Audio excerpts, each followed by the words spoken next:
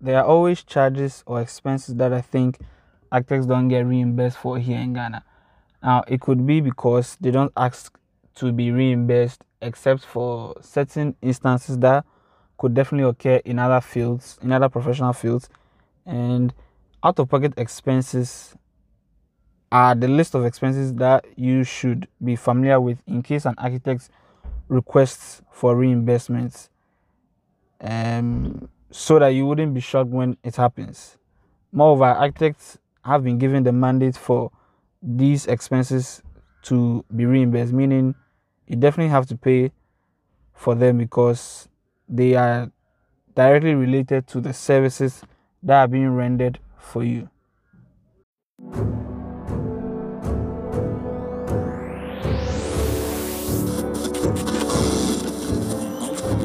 This is the paradigm shift to bring a change to the thinking of architecture. I am Ziwu. This is Architectural Revolution.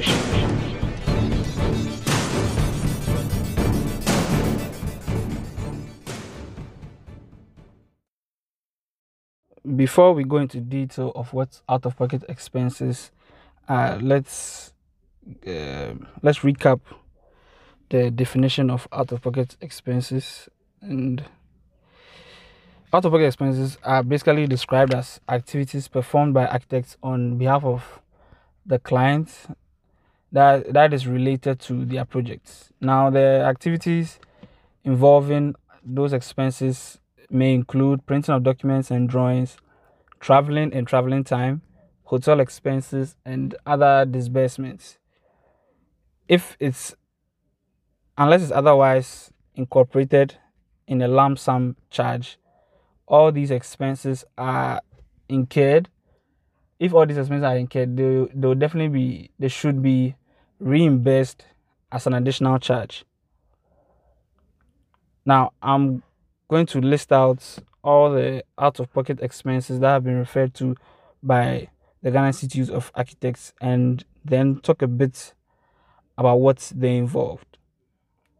I'll begin with traveling expenses, which includes all travel costs and expenses relating directly to the project.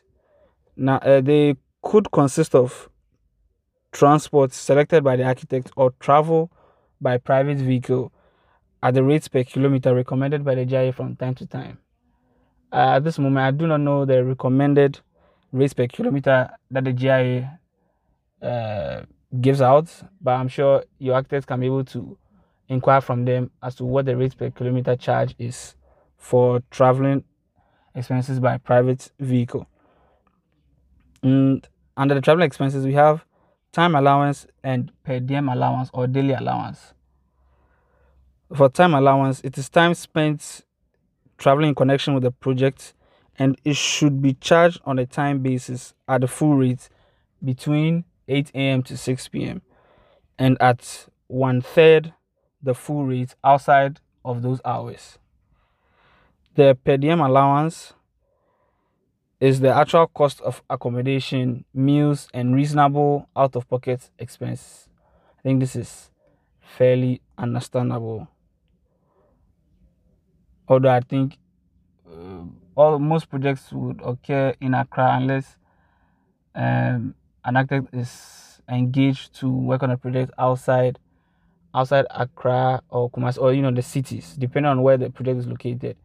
These expenses will definitely have to be reimbursed to the architects, depending on daily allowance and then time allowance. Next, we have telephone and postal charges. These charges include toll calls, messages, telegrams, fax systems, cables, air freight, and special courier services, and also postal charges for documents. I don't know why telegram is included in these charges, but I don't remember the last time somebody sent a telegram in the world, let alone Ghana. Fax systems, probably the same thing, but I'm guessing messages, services, and postal charges that are related to the project and documents. I think most people might charge for postal charges for documents. But nowadays, with email and the rise of the internet during the 1990s, I doubt this would actually apply anymore. Again, I don't know why it's included in the out-of-pocket expenses in the GI documents, but there it is. So I guess maybe the architect might ignore this as none of them are being used, and you cannot really charge for internet, or maybe you can, but internet to send email is no. I doubt people will charge for that. So probably this can be ignored, but it's still good to be aware of it. And then we have statutory charges. These are fees paid by the architects on behalf of the client to authorities having jurisdiction over the project. I would say this could include or payments of building permits and building documents to the district assemblies, town and country planning, or what other organization? The EPA, Environmental Protection Agency. There are a whole lot more, but they are there. So fees paid by the client on behalf of by the architect on behalf of the client, having jurisdiction over the project. Then advertising, the cost of advertisements and published notices in connection with the project. I think this might work well for developer or client organizations who advertise in a project, housing, commercial building, offices, whatever it may be. If advertisements is included as an additional work and the architect pays for it, these are all out-of-pocket expenses. But I would say this could also include publishing works, although it's not directly advertising, because publishing of works is mostly done by the architect. But if it's requested by the client for works to be published in notable journals, publications, websites, then I guess, and payment has to be made to those houses, those publishing houses or publishers, then the client has to reimburse the architects for those things.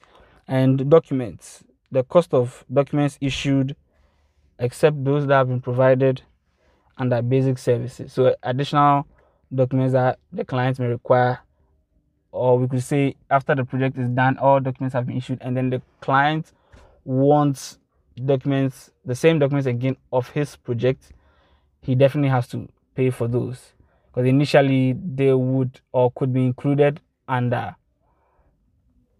if it's a lump sum, it could be included under that, or it could still be an additional charge for it. But if after some time you request for extra documents, that will definitely come out of the pocket of the architect, and then you have to reimburse him for that, whether he prints it in-house or does it in a printing house, uses an external printing house, that would not matter. Photographic services, basically it's cost of photography services that have been authorized by the client. If the architect solely engages a photographer or a videographer to take pictures or shoots a video of their project, and it hasn't been authorized by the client, those expenses are solely on the architect. But when you, the client, request for the architect to engage one to get pictures and so on and so forth, then you definitely have to pay the architect back for engaging the photographer for that. Then special material descriptive, I think so. These are cost of services related to the preparation of special presentation material as requested by the client. I'm not all too familiar with this one. I think I would have to ask somebody from the GI, but off the top of my head, I'm guessing a special presentation material could include building models, that's physical models, or probably engaging somebody to do 3D printing. And what other available material is there? Let's say virtual reality, because most architecture firms do not have that. Although in other countries, the huge firms have begun something like this. But of course, that's still in the pocket. That comes from the pocket of the architect. And then if you require those special presentation materials, maybe you would have to reimburse them for that. Then it comes to building contract documents. The cost of GI or either general conditions of contracts. So the contract documents are contract documents, and then if you require of them, or it's in regards to the architect's drafting all those documents between you and the contractor, and how exactly it's that your project is going to be built and whatnot, all those comes at a fee. And for the architects performing those duties in creating those documents, yes, it's also part of the fee structure, has to be included. Rental of equipment. Now, the rental of specialized equipment where it's required and agreed by the client has to be reimbursed to the architect. So we could say rental of equipment. Maybe let's give an example of a plotter. Those huge printers that print in A0 sizes, huge sheets, rows of sheets. Or it could be renting a 3D printing machine from a source, whatnot. When the client requires something like that from the architect then gets that done. You then have to reimburse him for that. Site representation. Now, the cost of all payments for site representation that are additional to the basic services include establishment and traveling costs as agreed with the client. So basic services of site representation is just I think I said last week, in the condition of engagement, is not, architects do not need to visit the sites on a regular basis during the construction stage, but they are, when they are engaged for supervisory services, they are supposed to go there from time to time. So if and when you need additional site representation to the basic service, then of course that needs to be paid for.